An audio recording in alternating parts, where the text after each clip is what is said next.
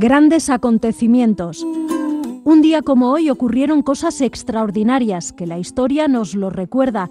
Desde Donostia Kultura y Ratia contamos estas curiosidades que en su momento marcaron la vida de todos, episodios memorables para crear acciones mejorables.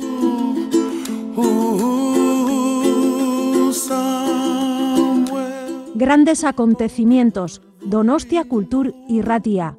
Lo puedes encontrar en el dial de tu radio, en el 107.4, y lo traslada por las ondas hacia ti. Escucha anécdotas, historias, grandes personajes y personas que influenciaron nuestras vidas de hoy.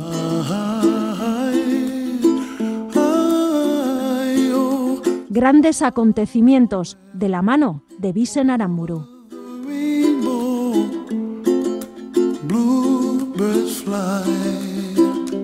Un 9 de noviembre, pero del año 1944, por primera vez desde que estallara la Segunda Guerra Mundial, la Academia Sueca vuelve a entregar los premios Nobel. El de la Paz recae en el Movimiento Internacional de la Cruz Roja.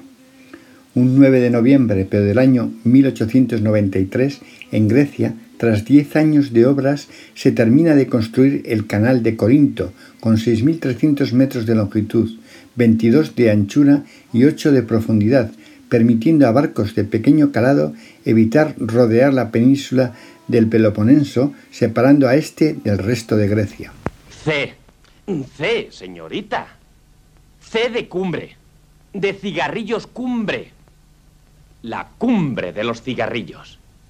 Saben bien y se fuman mejor. Fume siempre cumbre. Un 9 de noviembre, pero del año 1947, muere en Madrid Mariano Benlliure, uno de los más famosos escultores españoles del siglo XX.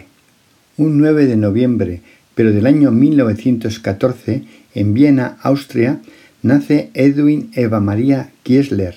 Será actriz bajo el nombre artístico de Hedy Lamarck, la mujer más hermosa de la historia del cine, ingeniera de telecomunicaciones e inventora austríaca, creadora del espectro enganchado, una técnica de modulación empleada en telecomunicaciones para la transmisión de datos digitales y por radiofrecuencia. En su honor se celebrará cada 9 de noviembre el Día Internacional del Inventor.